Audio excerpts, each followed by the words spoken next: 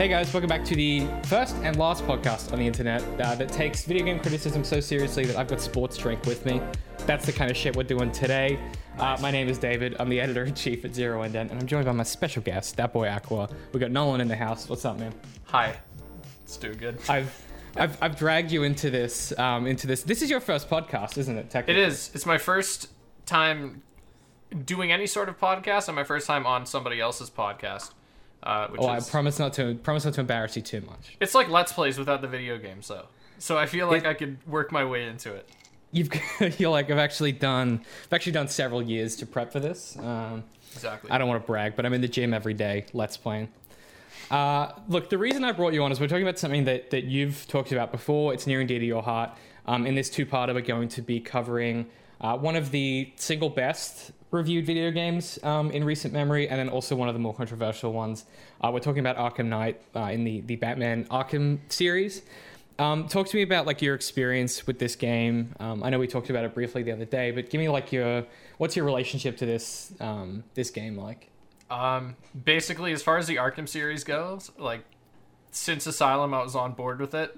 I remember I actually wasn't interested in Asylum at all, but my father at the time bought it for me because I was young I don't remember how old I was. That came out 2009, 2008. I want to say like 2011 maybe. Something Okay, like that. then I was probably like 10 years old or something like that. So I've been playing it for a while, and then loved City, loved Origins, and when Night came out, I loved that too. And I thought it was the best in the series. I thought there's no way they could have topped City and Origins, but they did.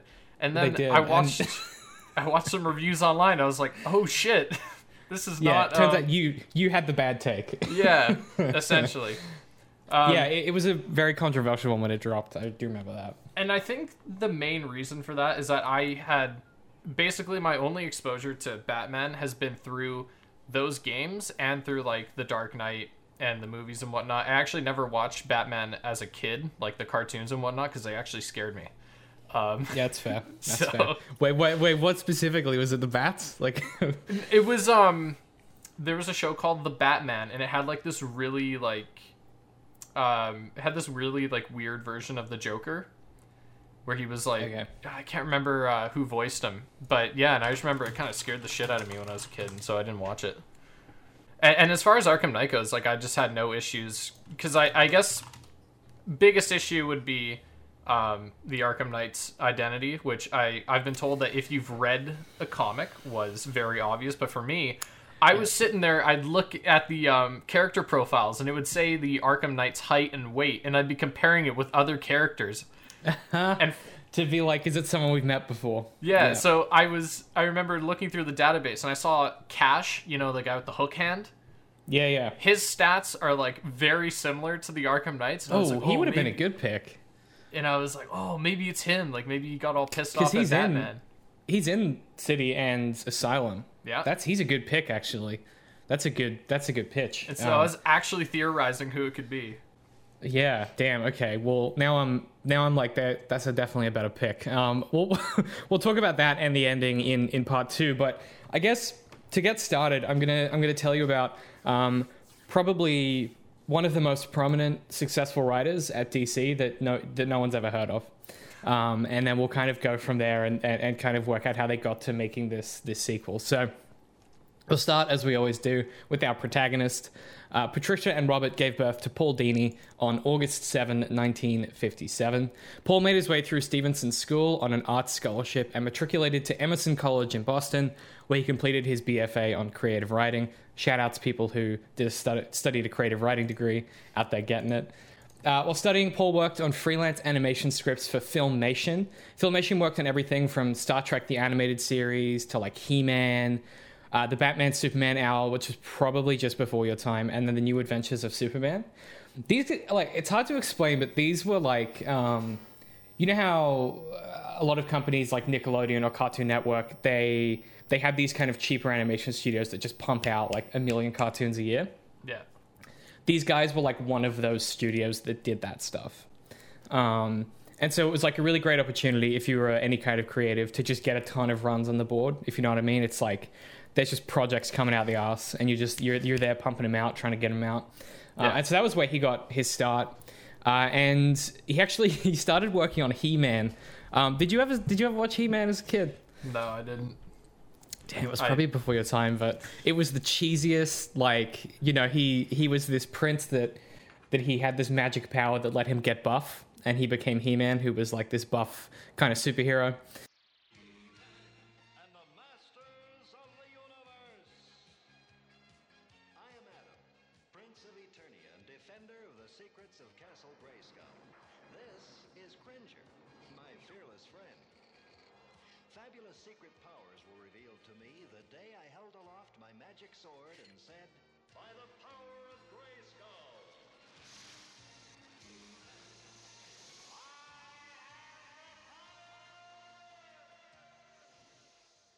Which is pretty fun.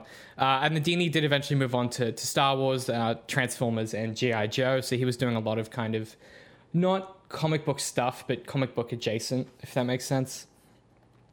And I think the most notable part of his career, which is where we're getting to, is his work on Batman the Animated Series. So working with Bruce Timm, he wrote quite a few episodes for that show and kind of set the tone of the program. Did you ever watch, or have you watched since the animated series? No, not much. I've seen clips online and whatnot, but nothing, not too much of it. It's sort of like, it's referenced as like the inspiration for all modern Batman stuff. Oh yeah. Like it set the tone, like the characterization. You had, Mark Hamill as the Joker, and you had Kevin Conroy as Batman, and it's just these iconic characters, man, and like it really rewrote the source material. And Paul Dini's actually the guy who wrote the episode The Joker's Favor in 1994. And The Joker's Favor introduced Harleen Quinzel, a new psychiatrist who began treating the Joker, and he eventually seduces her, and she becomes the iconic and famous Harley Quinn.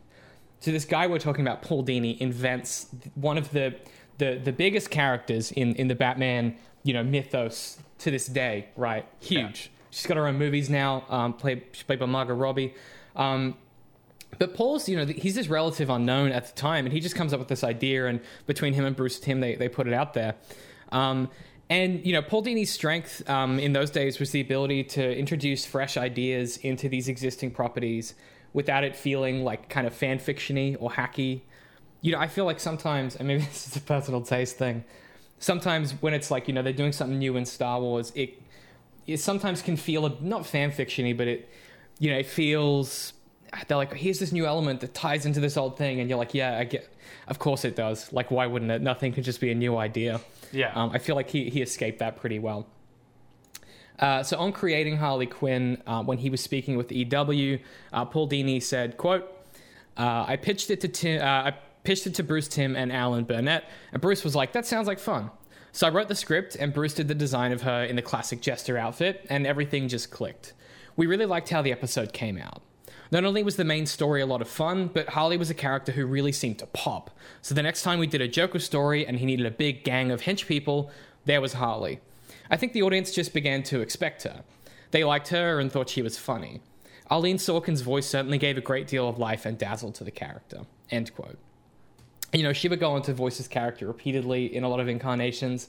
In my mind, she is the voice of Harley Quinn.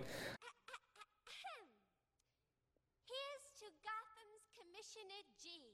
You lock up the weirdos, the crooks, and the geeks. You're a hero to all the boys in blue. But this time, baby, the joke's on you.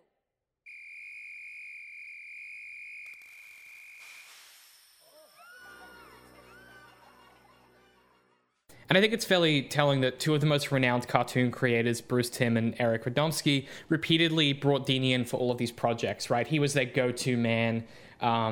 They sort of constructed, I don't know if most people aren't aware of this, but they constructed this like DC animated universe for a while in the early 2000s where the Batman, this various Batman TV show actually existed in the same universe as this Superman one. And they're all, tied together by a Justice League show or something like that. Which kind of superseded the Marvel MCU stuff, but in animation, which is kind of interesting because I think a lot of the time now, Marvel gets a lot of credit for being the first ones to be like, what if it was all in the same universe? Yeah. But DC kind of they kind of started the trend, and just happened to be that it wasn't in live action. So Tim and Dini subsequently created Freakazoid, which is a cartoon about a 16-year-old geeky boy, Dexter Douglas. And like every superhero that is created in sort of this early 2000s era, Freakazoid's fucking weird, man. So let me pitch you this superhero, and you tell me if you watch this. With a name like Freakazoid, my expectations are low. Yeah, and also a name like Dexter Douglas, like Bruce Banner. You know, the two, like the double, the alliteration on the name is great.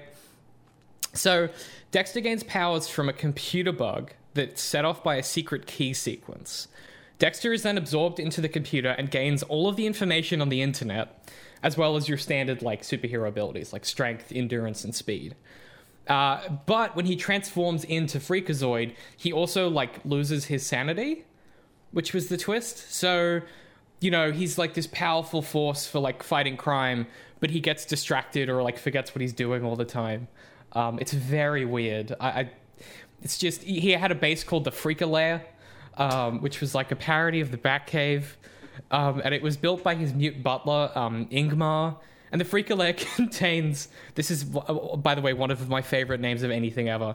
Quote, a hall of nifty things to know. Okay. Which is great, and even a mad scientist lab. His greatest weakness, as he once explained to Armando Gutierrez, is that he can be imprisoned in a cage with graphite bars charged with negative ions. Which... That's, like, oddly specific. Very specific. Like, yeah, kryptonite, I get, is, like... But a cage with graphite bars charged with... Like, there's... I did chemistry and physics, but I only kind of know what that means. Very specific, and would be hard to trap a very quick, strong guy in there. He also expressed an aversion to poo gas, so that's the kind of cartoon we're dealing with. Okay. You down here! Surprise! Ah! Now unzip your head. Huh? Unzip your head, you know, like this. Pretty gross, huh, kids? Don't do that! Don't do what? Stop unzipping my head!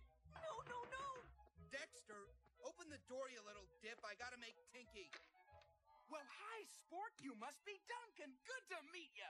Let's wrestle.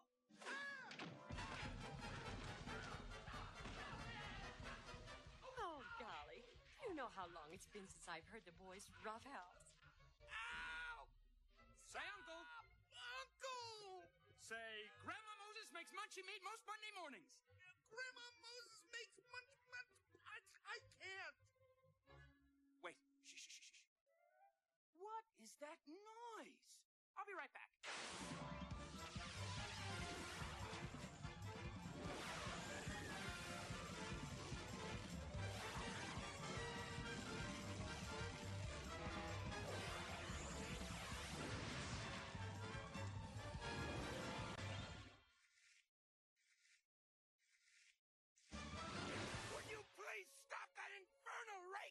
It's driving me crazy. Sheesh. And so this is sort of one of Dini and Tim's original superhero ideas. And so it's no kind of small wonder that as time goes on, they get pushed increasingly onto the DC projects, because as a pitch, this was not necessarily the most successful, as you could imagine. I can't tell. I've watched a few episodes in research for this. I can't tell if it's satire or not. You know what it's like? It's got that like edgy 90s thing going on, but I can't tell if it's kidding or if they're actually serious about it. And I'm scared to find out. Yeah. It's bizarre, man. And like, you know, it's clearly, you can tell that it's a parody of all the shows they're working. Like you can tell that like there's obvious nods to like the Batcave and Superman and like references and stuff, but it's hard to tell if the actual show is taking itself seriously or not. But I guess the point there is that Dini and Tim once again have that ability to like manipulate these comic book tropes, and are like really talented in the exact thing that they do together. Yeah. And they kind of keep Dini in the DC loop. This happens a lot in this era where it's like if you write one really good book, they just kind of bring you on to everything. So in the early 2000s, Paul Dini worked on comic books and a handful of other animated shows. He eventually did work again with Bruce Timm on Harley and Ivy, which was a limited run series for DC in 2004. It's actually extremely good. It's sort of a spin-off from the animated series. He wrote a lot of... Actually, Paul Dini wrote a ton of Batman, like, one-shot comics, while Grant Morrison was doing his, like, huge, languid 7-year run of Batman. It was this really weird thing where they just gave Grant Morrison the mainline comics for, like, 7 years, and then everyone else was writing one-shots.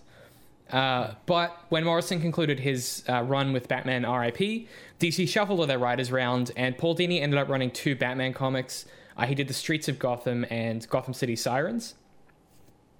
And this particular area of his career is kind of tricky to pick through, right?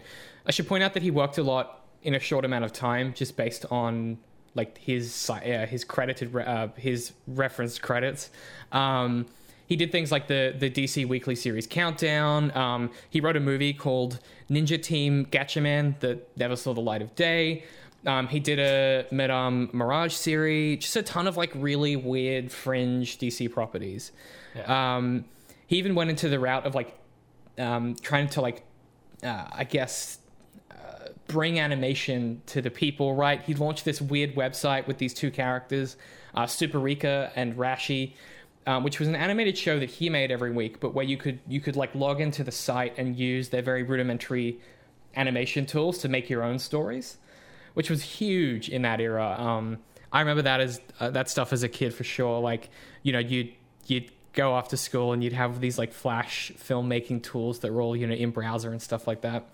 But this brings us to about 2007 or so, and sort of the start of what's going to happen next and why we're talking about all of this. So Dini has an impressive career already. I don't think that goes without saying. While never reaching the heights of contemporaries like Frank Miller or Grant Morrison, Dini is one of DC's most consistent getting-it-done writers. And these are the guys who, they're not going to get the huge credits. No one remembers Paul Dini's name that isn't a diehard fan of DC, but he's one of their workhorses that has just produced so much amazing material for them. So in spring 2007, when Eidos obtained the rights to make a Batman game, DC Comics approached Paul Dini. He seemed to be the man who could take anything and adapt it to the correct property that they needed. And Dini kind of points out to them that up until that point, there are very few Batman games that were based on original ideas. They tended to either be adaptations of existing properties, so like movies or direct adaptations of comics. There was a few Flash games that did that as well. Yeah. But Eidos ended up signing with Rocksteady Studios, at the time a small, fairly unknown British game studio, and they decided to bring Paul Dini on to write the main story for the game. Dini worked closely with Rocksteady and had already suggested... Dini worked closely with Rocksteady, and they'd already suggested this idea of setting the game in the asylum for a lot of reasons, chiefly technical. I think from a scale perspective, it seemed like an achievable goal, but also it was pretty ripe with opportunity to explore like a lot of the Rogues Gallery, which you do see in that final product. Dini's story centralized the Joker's relationship with Batman, turning out to be a really, really great fit for the gameplay and the concepts that the team were already working on. And, you know, I think, and this is kind of speculation, but I think the reason that Paul Dini was a really good fit here is that, you know, his experience writing the relationship between Joker and Batman, and particularly Harley Quinn as well, like, he's the guy that you would get if you were trying to adapt them to a different medium. Like, if they ever had to do something different with it, he's the guy that you'd probably hire. It's weird to me that they don't get him involved in more of their, like, live-action stuff. Well, and it seems like it would make sense, too, because... as you mentioned with things like Freakazoid, like he very much had a good understanding of the comic book tropes and whatnot, and clearly that's what Arkham Asylum was going for, was kind of that mix between realism and, I guess, comic book style. And so I think having someone like that who obviously understands comic books and the tropes and all the characters that are involved in Batman's Rogues Gallery, I think is super cool. Exactly, yeah. I mean, he's like, you couldn't get a better person for this job, in my opinion. And so it's a little coincidence with Dini on the script. The development team decided to bring back Conroy, Hamill, and Sorkin to reprise their roles as the 3 key cast members of the story. And this is where the lightning in the bottle starts to happen. After 21 months of development, 60 people at Rocksteady completed Batman Arkham Asylum, which released on the 25th of August 2009. So you were right, it was 2009. This game blew critics away. It somehow captured the soul of the best Dark Knight stories while giving the player a sense of power and vulnerability.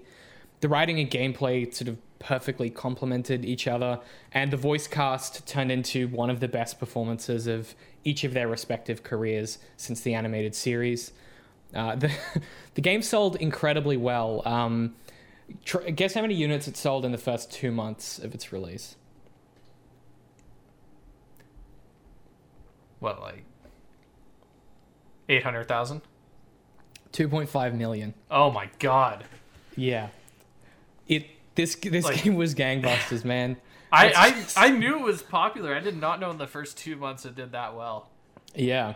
I think it was like in part it was a really, really good marketing campaign. Oh yeah. But also in part like it permeated the culture. I don't know, something about it. Particularly at that point, like, you know, 2009 was a weird era for this kind of thing because unless the marketing hit you directly, there's chances that you just don't find out about this stuff for a long time. Yeah. You know, this was before every single game release was talked about extensively, you know, in every forum, or, you know, like before you saw these trailers at E3, it was kind of like you found out about games either through, because you were a hobbyist and you, like, you know, read the magazines. Yeah. Or they just kind of came out and you saw them on the shelves. But they did such a good job with this marketing because they had Warner Brothers money that it just kind of fell into place.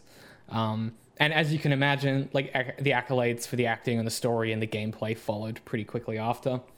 I won't go through all of them because there's literally too many to list here. Yeah. But it was praised for everything from its writing, combat, and stealth. And even picked up a handful of awards for things like sound design and graphics and style. I don't know if there was some awards around the sound design stuff that I was like, I don't know if I necessarily agree with, but like for the most part, there was a few where it was like technical achievement in sound design, which is normally like saved for when someone does something new with the tech. So like The Last of Us Part 2 won some awards for some of the physics sound stuff they did and like the glass breaking physics. And this game won a similar one, but there isn't really a lot of physics in the game, so I don't really understand, like, yeah, just some stuff where it's like it clearly early game award stuff. Where, like, we need to give it to someone, and that game slapped.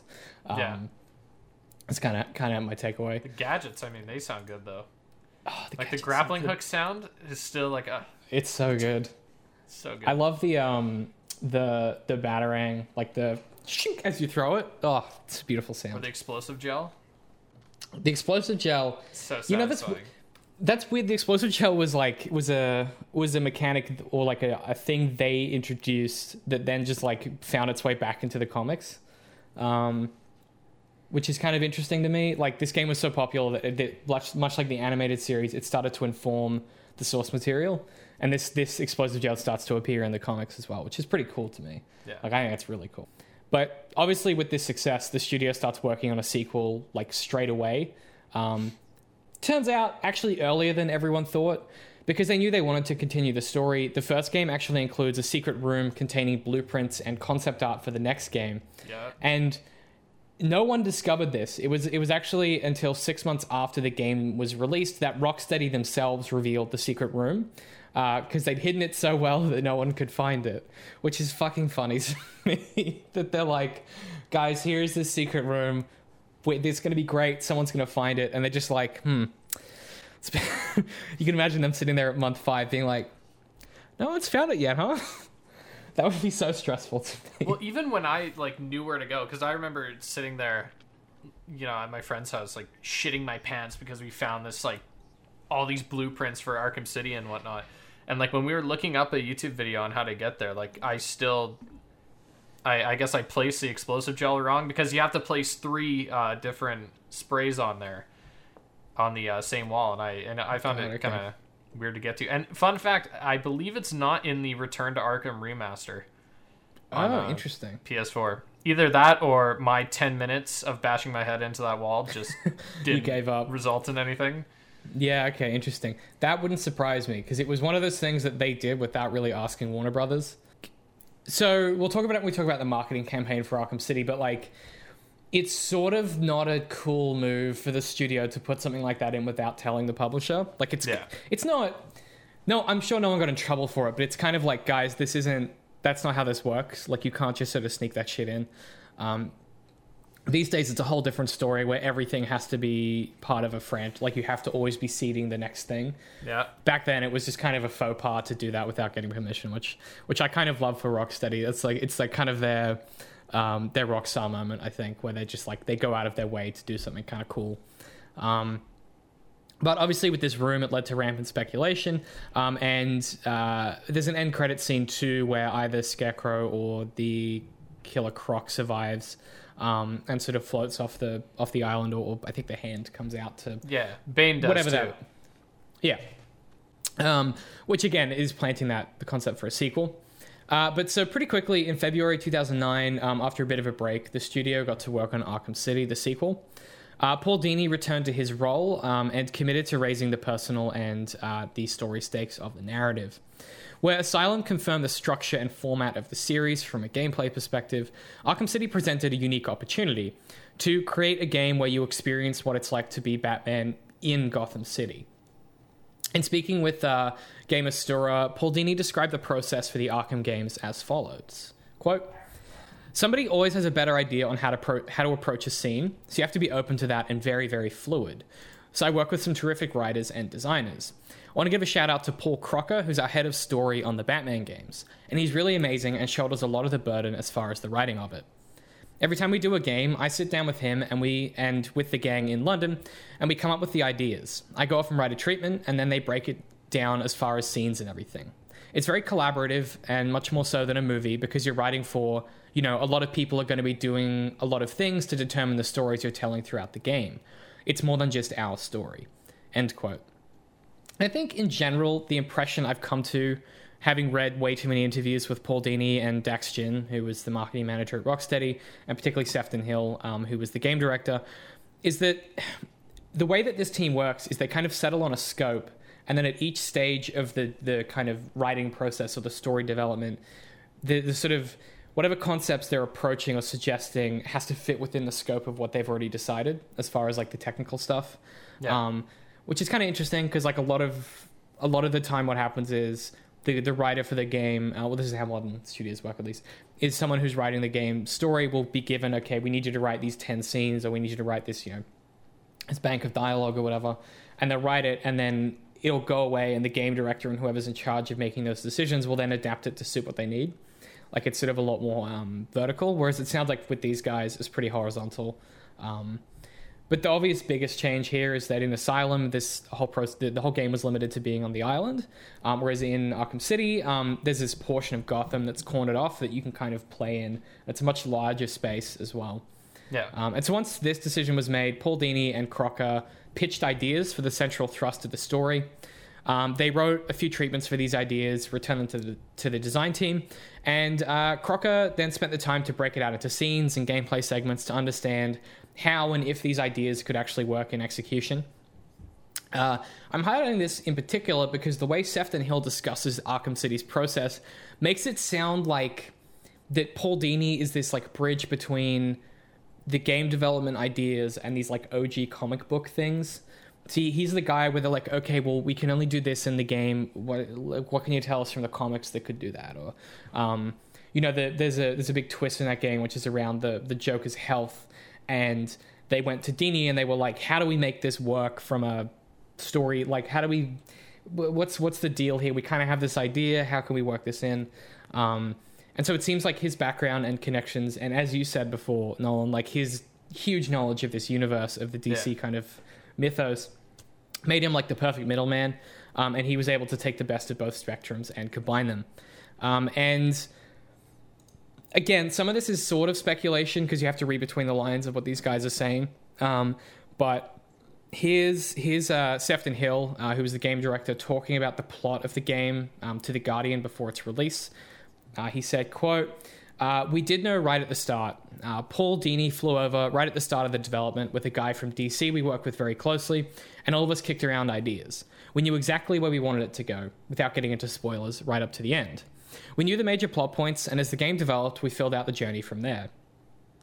So we started the game knowing 5 or 6 main beats, and the rest is down to the development process. There's a lot of stuff in the game which, if you play through it a second time, will make more sense the second time you play it, end quote. And he's obviously Very dancing true. around the Joker stuff Yeah. very, very nicely. Did you have that experience going back to it? Like, was it... 'cause I definitely did. Absolutely. It was so cool. They teased it, like, basically from the get-go, like the first time you see him. And I found it neat because I've played Arkham City probably like 8 or 9 times. And I feel like every time that I play through it, I notice something that wasn't there before that kind of hints at the big twist. And I think as far as the twist go, the twist was done in my eyes expertly, because they So- literally put it right under your nose. It's so good, man. And it's so, like, you don't notice... Yeah, it's you don't notice it, and then the second you have the context, it's so cool to go back. It's And you're like, how did I miss this? Oh, it's exactly how like twists in story should work. Like all of the exposition for it should be seeded, but until you know the twist, it's just sort of additional peripheral information. So good. The one scene that I'll never forget is where Harley's like, "Oh, it's you." There's that, I can't remember which scene it is, but it's so obvious that she thinks it's the other. She thinks Yeah. it's Clayface the Joker, or vice versa. And that was when I was like, "Oh, something's going on here." Like, that was when I was like, something's up the first time playing through, and then going back and replaying that scene, I was like, damn, these guys are on that shit. And what was cool is that Clayface was in Arkham Asylum. Yeah. He had It's that. it's so good. He Yeah. was a little Easter egg. There's another So one it's not that even a matter of working in, how are we going to do this in the story based on, your knowledge of the comics, but like even based on characters that have already been established in Arkham Asylum. Which is why it was so weird to me. Which is why the Arkham Knight reveal was so weird. We'll talk about it more in part 2, but like, Oh yeah. there's so many other opportunities that they could have done that cool, like, pull the rug out from under us in Arkham Knight, that they've got so much to work with that they just never tap into. But as we'll learn as we go a bit further into this story, maybe there's a reason why they couldn't. So from what I can tell, Arkham City's development was challenging and long, but relatively smooth. Similar to Asylum, DC kept their distance, as did Warner Brothers, letting the team do the work, as Rocksteady scaled up their staff during the last year and a half of development to get the game across the line. The game's biggest strengths were born from the slight reimaginings of existing characters. We meet an older Robin with this shaved head and a modern-looking suit. One of my favorite tidbits is Can Muftick, who was a senior concept artist, has talked about this a little bit and why this is his favorite Robin. And he kind of talked about this idea of we gave him a shaved head because we imagined that this kind of incarnation of Robin in his free time, he probably is going out and doing cage fights and stuff to keep his keep his edge and stuff like that. He's this guy who's going to put himself in increasing danger. And I just love little details like that every kind of, every costume decision and every choice they're making, they've thought about how the world has shaped that to come to be, Yeah. It wasn't just let's give him a shaved head because it'll look different. It's okay, but what would the reason be for that, and how would that fit into the character? Part of the reason is also they didn't have great hair physics, but Very true. But it's that it's again that combination of gameplay and story where they're okay, there's a gameplay or a technological limitation here. How can we work around it? Which is it's what these games do tremendously well. You can see this deliberateness with all of the characters. Every minor detail integrates with efficiency, building this complex, realized impression of a functioning existing world. You get to see these great relationships between existing characters. I'm highlighting these details in particular because when we discuss Arkham Knight in the next episode, we'll be addressing where maybe some of this doesn't take place, and then the opposite where it's taken to its extreme. Now, on release, Arkham City was the fastest selling game of all time. It's been beaten since, but at the time, it shipped nearly 2 million units in its first week and a few months. By the way, 2.5 million was how many the first game sold in its first 2 months. This game has beaten it in its first 2 weeks. That blows my mind. Yeah, a few months later, it had sold more than 6 million units, which is just outrageous. At the time, weirdly, City's primary competition was Call of Duty Modern Warfare 3, which is a weird thing to think about. 3? Yeah, I think so. Oh, I thought it was 2, because when you mentioned like video game records, I thought for a while Modern Warfare 2 had held the record for fastest selling video game in like the first. Oh, yeah. bit. I wasn't saying that it was the. Sorry, I didn't mean fastest selling. I meant its literal competition at the time of release, like the game okay, it was yeah. trying to beat in that kind of calendar year. Yeah, well, but you're right. Call of Duty Modern Warfare 2 was beating it up until that point. But they were trying to beat COD 3, Modern Warfare 3 that holiday season, which they managed to beat in the first 12 months of sales. And this is fucking absurd to me. In the first year, they sold 12.5 million copies of Arkham City, and made somewhere in the ballpark, and this is an estimation of $600 million. Which is just truly outrageous. I'm now no longer surprised that Arkham Knight looks as good as it does when they're making that kind of money. They had a lot of cash behind them. On the game, Stephen Totilo for Kotaku wrote the following, and I think this perfectly encapsulates the way this game was received. Quote, zoomed into Arkham City, there are very few modern gaming experiences that are superior to playing as Batman in Rocksteady's second Dark Knight effort.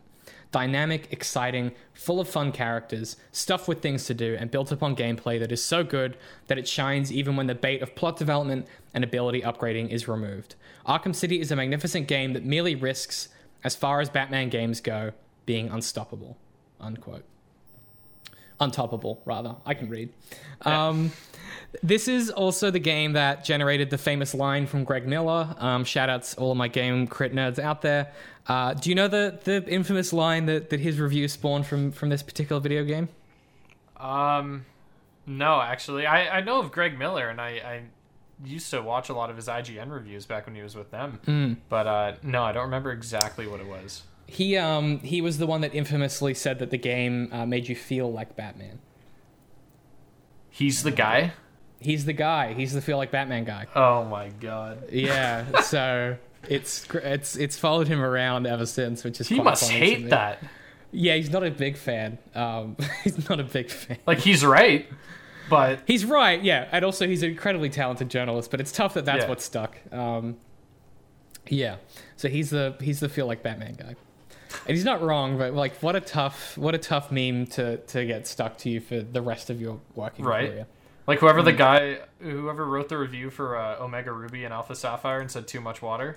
Yeah, that guy's gotta hate the internet. Yeah. Which again, like, it's a fair criticism. Yeah. And as you know, feel like Batman is also like a really good way of describing what's happening. It's just the internet's awful. And I think outlets like IGN happen to attract the lowest common denominator, and unfortunately that means that these kinds of things happen a lot. Yeah. Which is tough.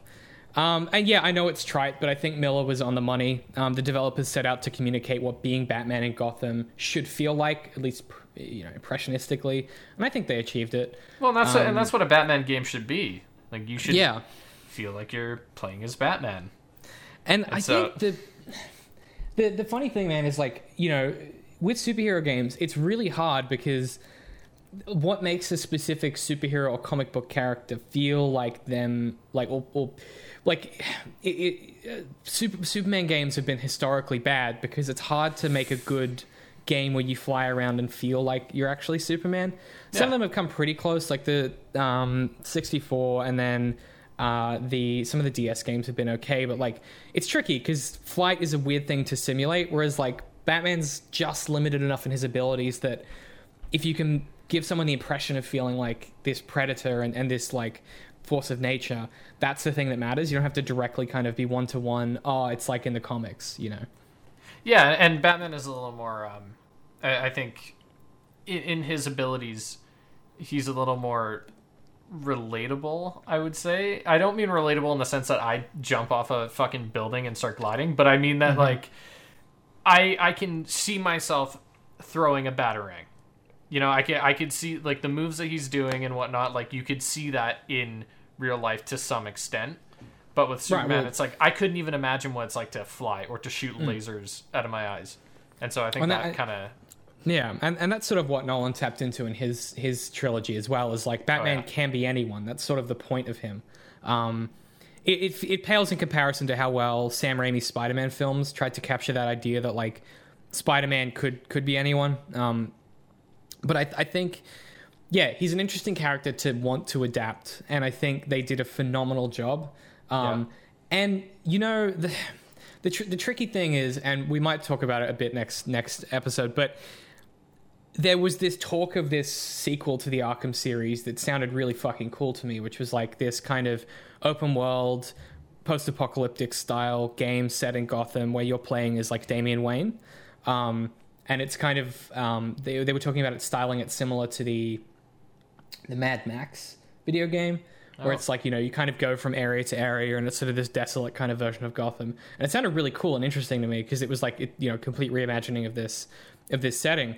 But then you look at what they did with Night and how conclusive they wanted that to be, and I'm almost like, I wonder, because they've got that new game coming out that's set in the same universe. Yeah, Gotham Knights, which is sort of this, it's sort of a Destiny style MMO looking thing. Which is certainly a choice. Look, certainly... I don't mind the choice. I just think, you know, allow me to get on a high horse for a second. I think people are overreacting about it. I think it's gonna. I have faith in the developers. I don't really have. I think people really get turned off by damage numbers and stuff like that because they assume that it's going to be some sort of like what's that model called? The Destiny model.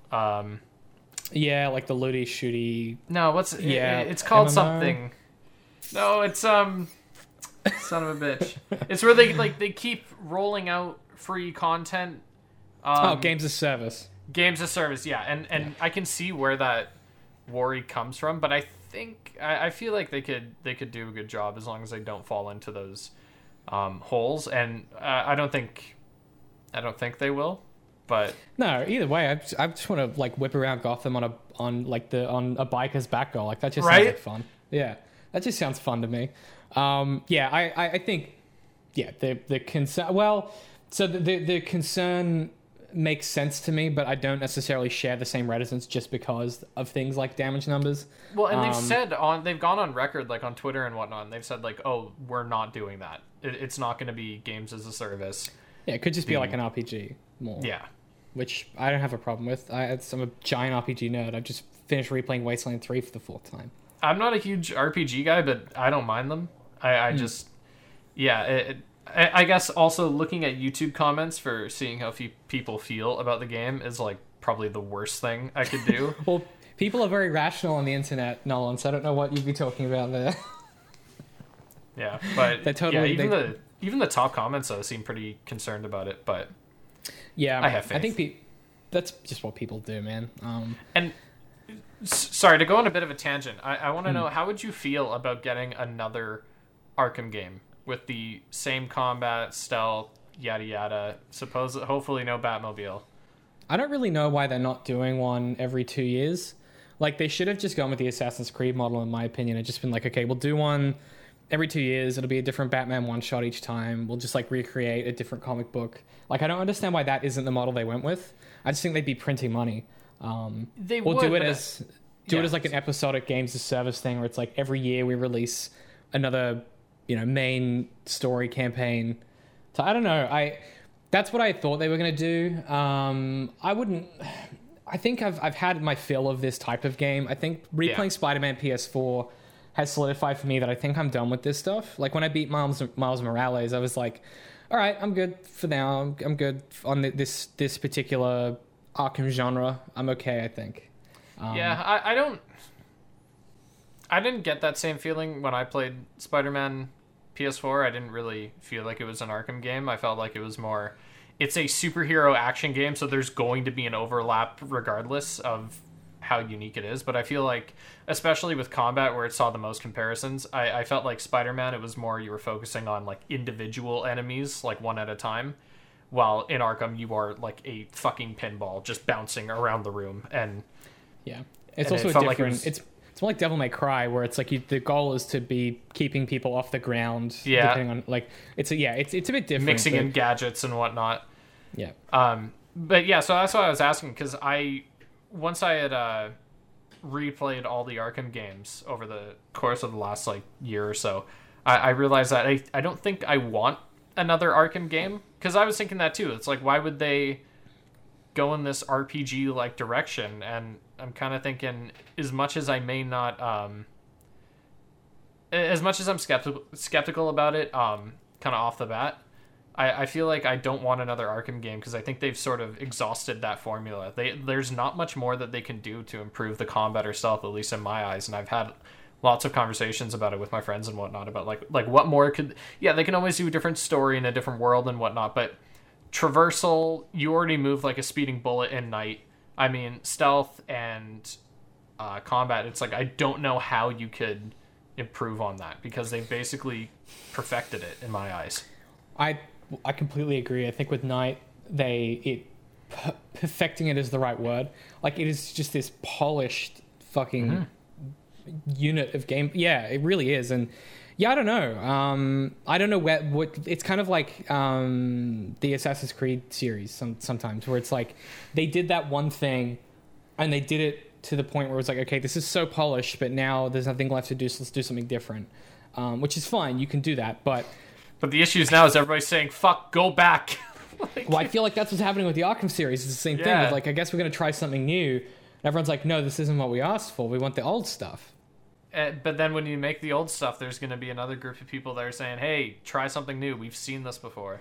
Yeah. And so I feel like you get to a point where you can't please anyone. And I think I am happy that the Arkham series is just gone. Like, that's it. It's done. Rocksteady can make more Batman games, like they're making that Suicide Squad game, but it's not going to be an Arkham game. And I think that's probably the best way to do it. Because if they were to expand on the series, they would eventually get as divided as Assassin's Creed, where Assassin's Creed Valhalla... I saw was praised a lot for its story and that it's going back to its roots in a way. But for me personally, as someone who's played all of the... when I say go back to its roots, I don't mean like all the way, but I mean like they brought back the Hidden Blade. There's actual assassins in the game. And people praise it for that. But for me, I mean, as someone who's played the series almost since the beginning, like since Assassin's Creed 2 onward, it's like I've seen Assassins versus Templars. And Valhalla is basically just doing that same conflict, of course, under different names. They're now the Hidden Ones versus the Order of the Ancients. And it's like, it's the same shit. They're spouting the same ideas. Pardon? It's just Origins, man. It's just Origins, man. They just redid Origins, pretty much, with the... Yeah, and it's like, so story-wise, it's like, yeah, is it good? Yes. Is it good the 11th time in a row? Not really. Like, it's... I'd like to see something new. I'd rather them try something new and fail than do the same thing again, but at the same quality. I agree. I think the issue is they did that and it didn't work out. So they did that with Unity, where they were like, okay, here's time for something completely different. And they fucked it up because there was too much pressure on them to release it when it wasn't ready, because shareholders. And the shareholders freaked out because they lost a ton of money. And then they were like, okay, never try anything new ever again. Just try and make The Witcher 3. That game sold well. And that seems to me to be their approach now, is like, let's be a combination of like The Witcher 3, Shadow of Mordor, and Assassin's Creed, and let's just do that until we work out what we want to do. And I'm fine with that. But I think to circle back to the Arkham stuff, I think the point you made there that is interesting to me, which is them taking a risk versus just retreading something that's been done previously. And the thing that made Arkham Asylum and Arkham City really, truly good is that both in the gameplay and whether or not you agree with some of the story choices in City, which a lot of people are kind of iffy on, particularly structurally, it's quite weird. At least everything there is like, they're trying something new. Like, there's a lot of big swings in that story that are really interesting. Like, in particular, you know, Batman kind of brutalizing Freeze repeatedly, really interesting to me. Like, it kind of takes that character of Bruce Wayne and really like pushes him in a way that I've just like it felt very fresh to me, because they did take those risks. Even if those risks didn't pay off, at least they were trying. And I think that's maybe where I feel with Arkham Knight they lost some of their teeth in that sense. So when you ask if I want to see a new one, the answer is yes, but only if they had a fresh, interesting idea that was worthy of doing. Yeah. Like for instance, like that concept art that we saw, which is like, you know, the kind of more post-apocalyptic style Gotham. I just think that'd be cool because it sounds different and interesting. You know, you could kind of go down the route of like, you know, in Zack Snyder's Justice League, or I think it's BVS even, you get those flash forwards to like, you know, Batman in Apocalypse, and it looks cool, man. I'm like, that looks fun. So, you know, I'm not against them trying something different. I think the worst thing they could do is be like, okay, it's wait 5 years and do like a reboot, you know, and be like, this one's just called Arkham, you know, Batman Arkham or something. God. Because that's going to happen eventually. But And you mentioned that, you know, City kind of did something different with its storytelling, and I want to clarify that, you know, while we're just sitting here basically sucking off City, City also took, I swear to God, everything from Asylum and just did it again but better. yeah. And like, I really appreciate that. So it's like, it's not that I don't like seeing the same idea done twice, it's just I don't like seeing the same idea done twice at the exact same level of quality and at the exact same depth, because City is literally Asylum but just way better. And that's not to say Asylum was bad, but you get what I'm saying, right? Yeah, but it's Asylum. It's like with every studio that, I mean, it was their first big title, really. Yeah. You know, it was, they were finding their feet. They were kind of, you know, tailoring their version of the Unreal Engine. Yeah, I completely agree. That's enough praise for City, I'm sure. Yeah. I will read one more thing from it, and then we'll take a quick break and come back. Just want to let you know that this is one of my favorite things ever, which is it's from the Australian official PlayStation magazine, which gave this game a perfect score of 10. I remember reading this when it came out, and there's a quote that I want to read you from it, which is, the game is, quote, "Not only the best superhero game ever made, it's one of the best games ever made. It brings the Caped Crusaders world to life better than any comic, movie, or television show before it." End quote. The reason I read you that quote is I think it's really important before we kind of duck away for our break and then come back to talk about the road into Arkham Knight, is that Arkham City was like, this was, as far as sophomore hits go, this was the home run, right? Yeah. They were looking to secure their position in the industry, and they literally, like, they've hit every single target they need to with this. They've exceeded Warner Brothers' expectations. They've exceeded everyone's expectations, to be completely honest. And also one thing that they did really well at the time is they were very, very, very supportive of content creators who, they sent out all of these early codes for Arkham City, to YouTubers, and people like that, and they let them play it early and showcase the game early. And it gave this level of confidence for the product that otherwise wouldn't have been present. Now we have Cyberpunk, where reviewers are not allowed to use their own footage. Yep. Let's talk about that more in part 2, because that is gonna, boy. Yeah, but I like that quote a lot. Sorry, but yeah, I was just saying I like that quote a lot because I think we've talked a lot about how well it blended the comic Batman with like this Arkham Batman, and how it's such a good superhero game, especially when superhero games were just not a very strong subgenre at the time. I mean, like you said, there's not a lot of good Superman games. I can't even think of one. I can only think of maybe like 4 or 5 good Spider-Man games at that time. Mm-hmm. And so I think it's important to also remember that like this is not only a really good superhero game, but it's just a really good video game in general. Yeah. And it's like even someone like myself whose only exposure to the character was Asylum and the movies, and it's like I don't know who Doctor Strange is. I barely know who Mr. Freeze is. It's like I was still able to enjoy it, and it was still really just an awesome time, even if you for both people who love the comics and people who are a huge fan and people who are just kind of new to the series. Absolutely. And I think that's the difference, is it made people into Batman fans as well. This is like DC's best case scenario. Especially with Chris Nolan pumping out his Dark Knight trilogy around the same time. This is like peak DC hitting their stride. It's the right era for it. It's just working really well. So we're going to take a quick break, and when we come back, we're going to talk a bit about what the next. They have to make this big decision, right? Basically what happened was Warner Brothers and Eidos had just been happy for the studio to truck along. They just kind of left Rocksteady to their own devices. But the outrageous critical and particularly commercial success of Arkham City pricked their ears. Suddenly they smelled franchise potential. They sort of went, okay, this could be this could be big. And so as Arkham City hit the shelves, Rocksteady looked within their ranks, and they had a decision to make. So we'll take a quick break, and we'll come back and we'll talk about what exactly that decision was and how it affected the sequel they were going to start developing, Arkham Knight. So enjoy whatever product it is you're about to hear an advertisement for. Go and purchase it if you like. If you don't like, we'll be right back. We'll be talking about the controversial shit that's about to go down at Rocksteady, and some of the drama that led to the development of Arkham Knight. So we'll see you guys in after these good products. Hey guys, this video is sponsored by the Maynard Trigg series. That is my novel series. It's kind of a low sci-fi fantasy coming-of-age story. And this episode specifically is brought to you by the sequel, Maynard Trigg and the City of Whispers.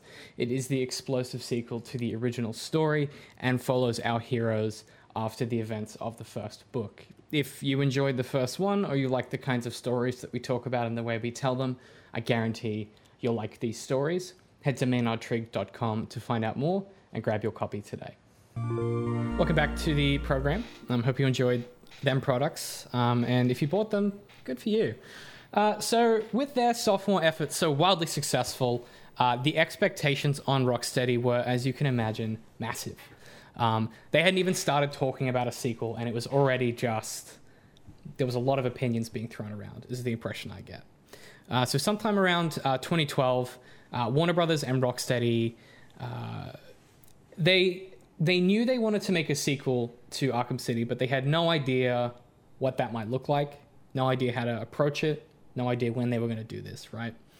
And this uncertainty, I can't work out why this is the case. It seems to me that it would have made sense for them to just immediately launch into making a sequel.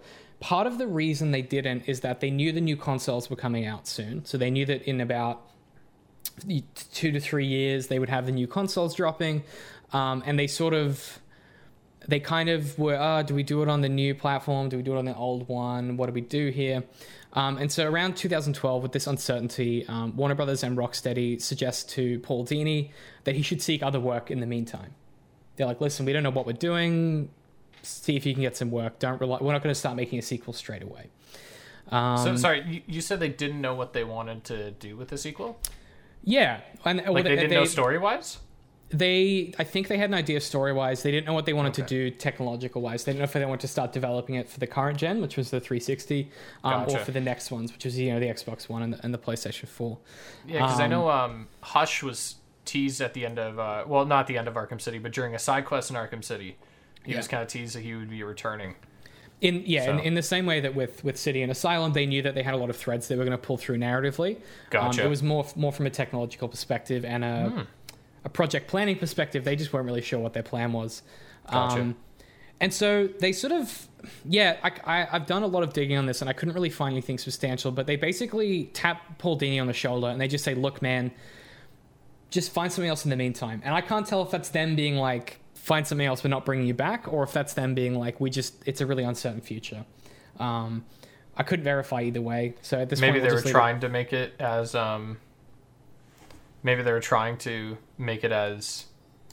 I guess ambiguous as possible.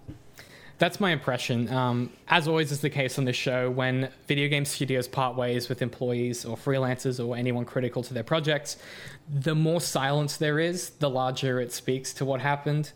I couldn't find any verification that Rocksteady and Dini had a falling out.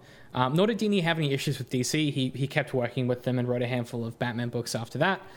He did, though, pivot to writing Ultimate Spider-Man and Hulk and the Agents of Smash pretty soon afterwards. And there's some speculation that him signing this work influenced Rocksteady and DC's decision. But this feels more like pure speculation to me, the more I've kind of looked into it. More than likely, what the impression I've got is they didn't really have a timeline. Dini had to find work. He found some stuff and then committed and kind of couldn't come back. That's generally the accepted narrative. There is an alternative, which we'll talk about in a second. But for the most part, I'm willing to believe that was what happened. But okay. Regardless, Paul Dini departs the Arkham franchise at this stage, which leaves a pretty big hole in their sort of critical structure, right? This is the guy who was so instrumental in helping them adapt all of these ideas to the game, and he just had this like vision of comics and this knowledge that we've talked about. And so instead, Rocksteady lent on Sefton Hill and Ian Ball, who started working with Martin Lancaster and Jeff Johns as consultants for the story. Now, this is before they've decided how they're going to make it. They're still just in the pitching stage, right? So Hill and Ball pitched their idea for Arkham Knight to Warner Brothers, which was this next-gen kind of physics-heavy showcase that would cover the entirety of Gotham, not just one area.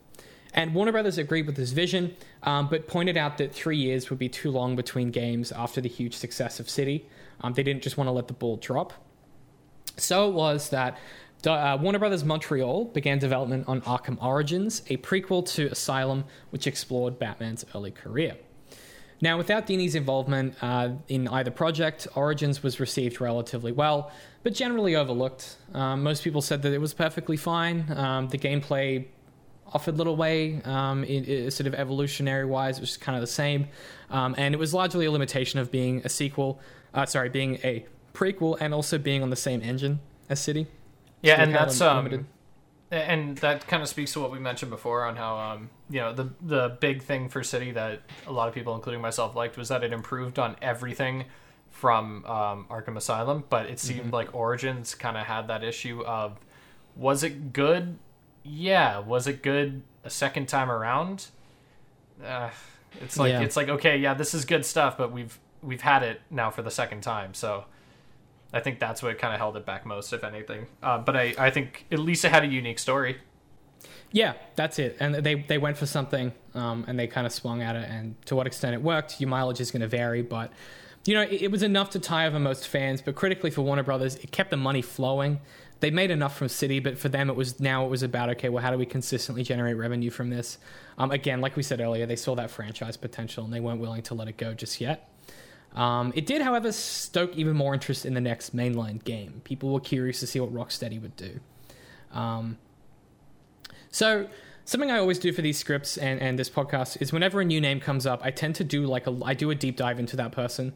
Because it's good to help for context of knowing that person's career and how they slot into the project we're discussing, but also in case there's anything that's really interesting that kind of comes up. So I'm going to talk to you about Jeff Johns for a minute. And I mentioned earlier that Johns was brought on to consult with Arkham Knight, but that's not really the full story of him coming onto the project and Dini leaving. So at the time of Arkham Knight's production, Jeff Johns was the chief creative officer of DC Entertainment, and very recently at the time. And Johns has a storied career. It's pretty similar to Dini's in some ways, actually. But where Dini worked primarily on animation, Johns worked far more on television and film. He was involved in projects like Smallville, The Flash, and Titans. He also did some bad ones. He produced Green Lantern. Wow. He was a primary creative lead on 2017's Justice League, and is very unfortunately credited for writing the screenplay of Wonder Woman 1984. But Johns did a lot of amazing stuff too. He collaborated on Batman Earth 1. He instituted the New 52, which was sort of the relaunch of the DC franchise, a precursor to the far better Rebirth series, and generally helped reshape the modern era of DC and DC Comics. For the most part, Johns is credited with the introduction of... So he's the guy who comes onto these properties and tries to tie them into the larger universe, wants them to feel part of something, right? He introduced the Legion of Superheroes in Smallville, and was an advocate for driving that series toward opening up its universe as it went on into its later seasons. My point ultimately here is that Rocksteady brought on the guy famous for wanting to make things interconnected, and he was really invested in constructing these multi-layered worlds where you kind of have to read all the issues to really get the full picture. But it's hard to tell if they brought him on or if he went, well, I'm the chief creative officer. This thing is going to make us a lot of money. I'm getting involved. Dini's out. I'm in. Yeah. That's the other narrative here, that there's potential as to how that went down. To what extent that's likely, I mean, that shit happens a lot when someone comes in. He's reshaping his team and he's kind of reshaping their priorities. So it seems to me and would make logical sense that he's come on as the chief creative officer. He doesn't want this legacy stuff tying them down. It's okay, this is my ship now. We're going to do this my way. Whether or not that's the case, hard to say. Regardless, we reach the development of Arkham Knight. And there's some leaks and stuff that I won't get too much into. But the first trailer released on the 4th of March 2014 and sets up the game's premise. Scarecrow has taken over Gotham, and we see this Batman who is at the apex of his career and must kind of go out and stop him. And from this first glimpse, it's clear that tonally this is a completely different product, right? It's far more somber, it's far more serious. The trailer features a voiceover of Thomas Wayne reading his last will and testament to his son, which is already kind of a dark place to start. Yeah. Next episode, we'll be talking about the game itself in complete detail. We'll step through the basic story beats to understand what's going on, to understand what's working and what isn't. We'll talk about the gameplay. We'll talk about the themes. But before we wrap up and move into part 2, we need to talk about the game's release. So I want to silo this to the end of this part because I don't necessarily think it should impact a discussion of the final product. For those unaware, Arkham Knight released on the 25th of June 2015 for PlayStation 4 and Xbox One. It was perfect and everybody loved it and nothing went wrong the whole time. Nope. Yeah, because it released on PC and it didn't work and still doesn't. It still doesn't? It's not really, no. Oh, man. I was playing it this week in research for this and still got some issues, man. Wow. I played the game the night of its release at midnight on my brand new GTX 970 graphics card. Top of the line, baby. And boy, was this video game fucking broken. I'm not a big like frame rate guy or like a graphics. I'm not even like a real gamer, to be honest. If the game looks and runs okay, I'm cool with it, you know. Yeah. But the PC release just like didn't really like work. It's really hard to explain the experience of it. I'll pop up some footage, but yeah, I saw. I remember because one of the first things I saw for Arkham Knight was a angry rant from Angry Joe. About the PC port of the game, and that gave me a pretty good idea. I heard it crashed a ton, graphical errors everywhere, things just wouldn't work. Yeah. And yeah. The physics, it was a lot of like physics weird stuff where like physics particles would frequently, as you said, cause the game to crash, or would just like get out of sync with the rest of the game and do really weird shit that broke it. There was a particular glitch which basically made the game unplayable, where as you were gliding, Batman would sort of constantly be dipping and diving, and he couldn't really glide. It was very weird. And Warner Brothers actually suspended the sales of the Windows version so they could fix the issues and offered refunds. 3 days later, they dropped a patch which solved a lot of the actual hard crashing, but didn't address any of the performance problems. To make things worse, it turns out in the time since that Warner Brothers knew about these problems well ahead of the release. So I'm going to read you a quote from Attack of the Fanboy in some of their discovery around what went wrong with Arkham Knight. Quote, according to Batman Arkham Knight's credits, Iron Galaxy Studios was in charge of additional engineering and PC support for Batman Arkham Knight. Under this section, only 12 team members are listed, which is hard to believe for a full PC version of a game that was supposed to be alongside the console versions. With the launch console's troubles so far, this seems to have been almost an afterthought with the outsourcing of this version.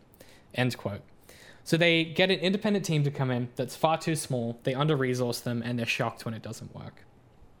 Now, there is a solution to this, obviously, which is you just delay the PC release. This is what Rockstar did with Grand Theft Auto 5 and with Red Dead Redemption 2. They are famous for, I mean, obviously for them there's a commercial motivator too, because it means that we'll all buy it a second time, but also it means that the game comes out and it actually works and it's pretty polished. They had some hitches with Red Dead 2, but for the most part this is how game developers should be approaching these ports if they're not sort of built for PC. Yeah. Now as time went on, different testers and people came out of the woodwork, and speaking with Kotaku, I'll just read you a quote here.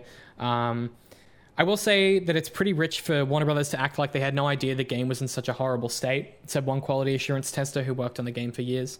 It's been like this for months, and all the problems we see now were the exact same, unchanged, almost a year ago.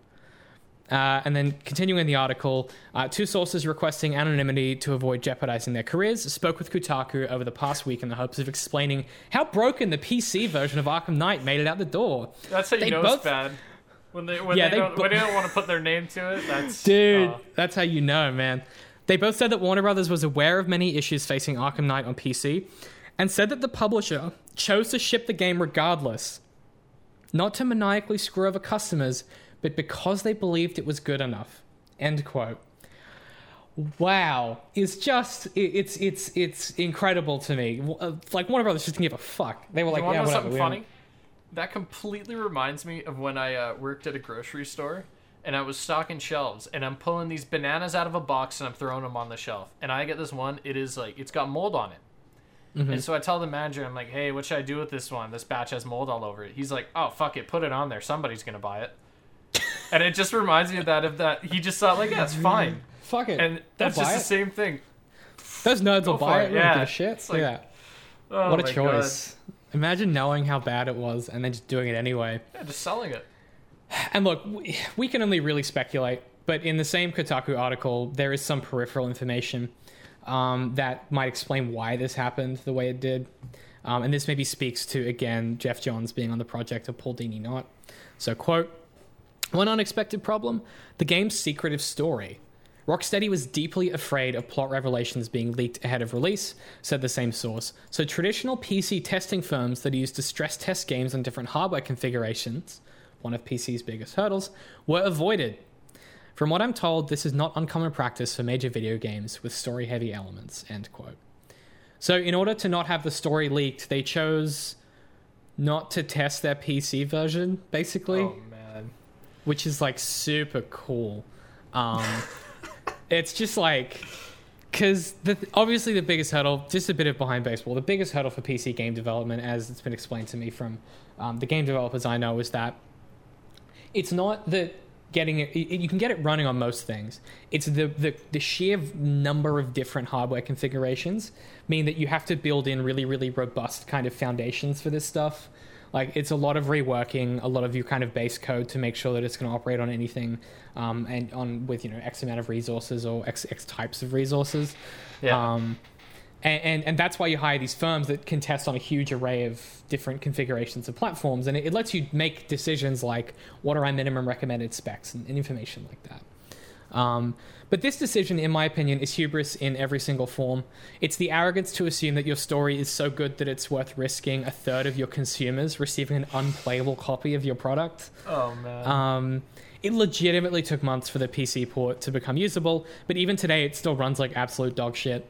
And sometimes doesn't work. I can get 90 frames a second, but there's still the occasional frame hitch, complete freeze up, or the weird desynchronization of the physics within the game's engine. Certain areas totally tank the frame rate for absolutely no reason. Like, they're not hyper-dense or anything, they just do. While some of the most graphically dense moments of the story run at like a buttery smooth 120 frames.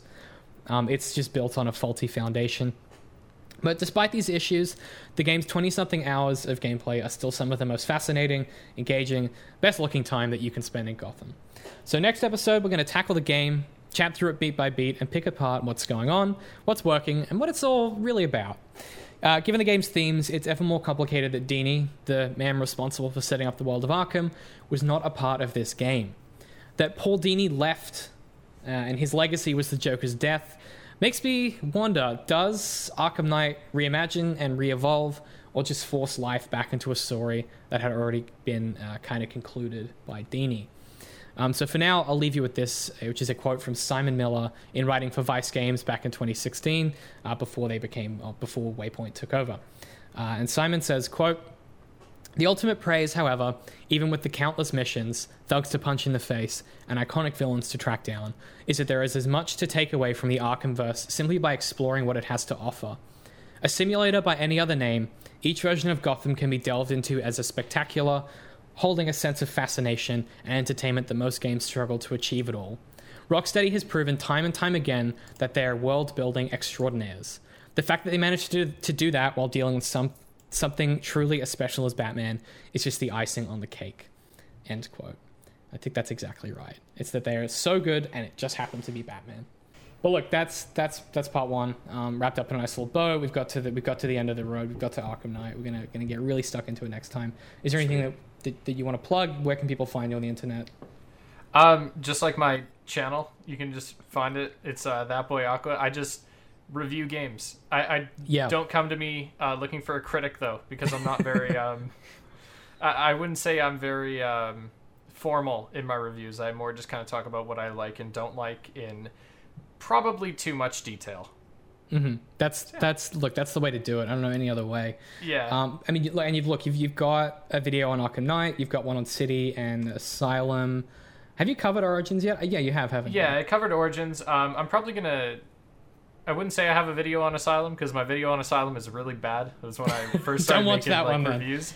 So I'm probably gonna redo that one at some point. So there will be something like that. I have the season pass for Arkham Origins and Arkham Knight reviewed as well. And if you guys are interested in any Assassin's Creed stuff, I reviewed I think half of the series by now. Yeah. So yeah. Yeah, definitely go check it out. And I appreciate you for having me on the show. It's cool. It's been my pleasure. I'm very excited for part 2. We can get real nerdy and talk about video games in too much detail, which is what we do best here. If you want to find us, we're Zero Indent everywhere. Trying to think what else I even need to plug. It's hard because I don't have that many projects at the moment. You can buy my books at maynardtrigg.com if you like the way that we talk about stuff and you like the kind of stories we discuss. Chances are you'll like that series. Otherwise, you can follow me on Twitter at DCMIHatePie, and I think that's pretty much it. Otherwise, we'll see you guys in part 2 for another exciting bout of some Batman discussions. We'll catch you guys then.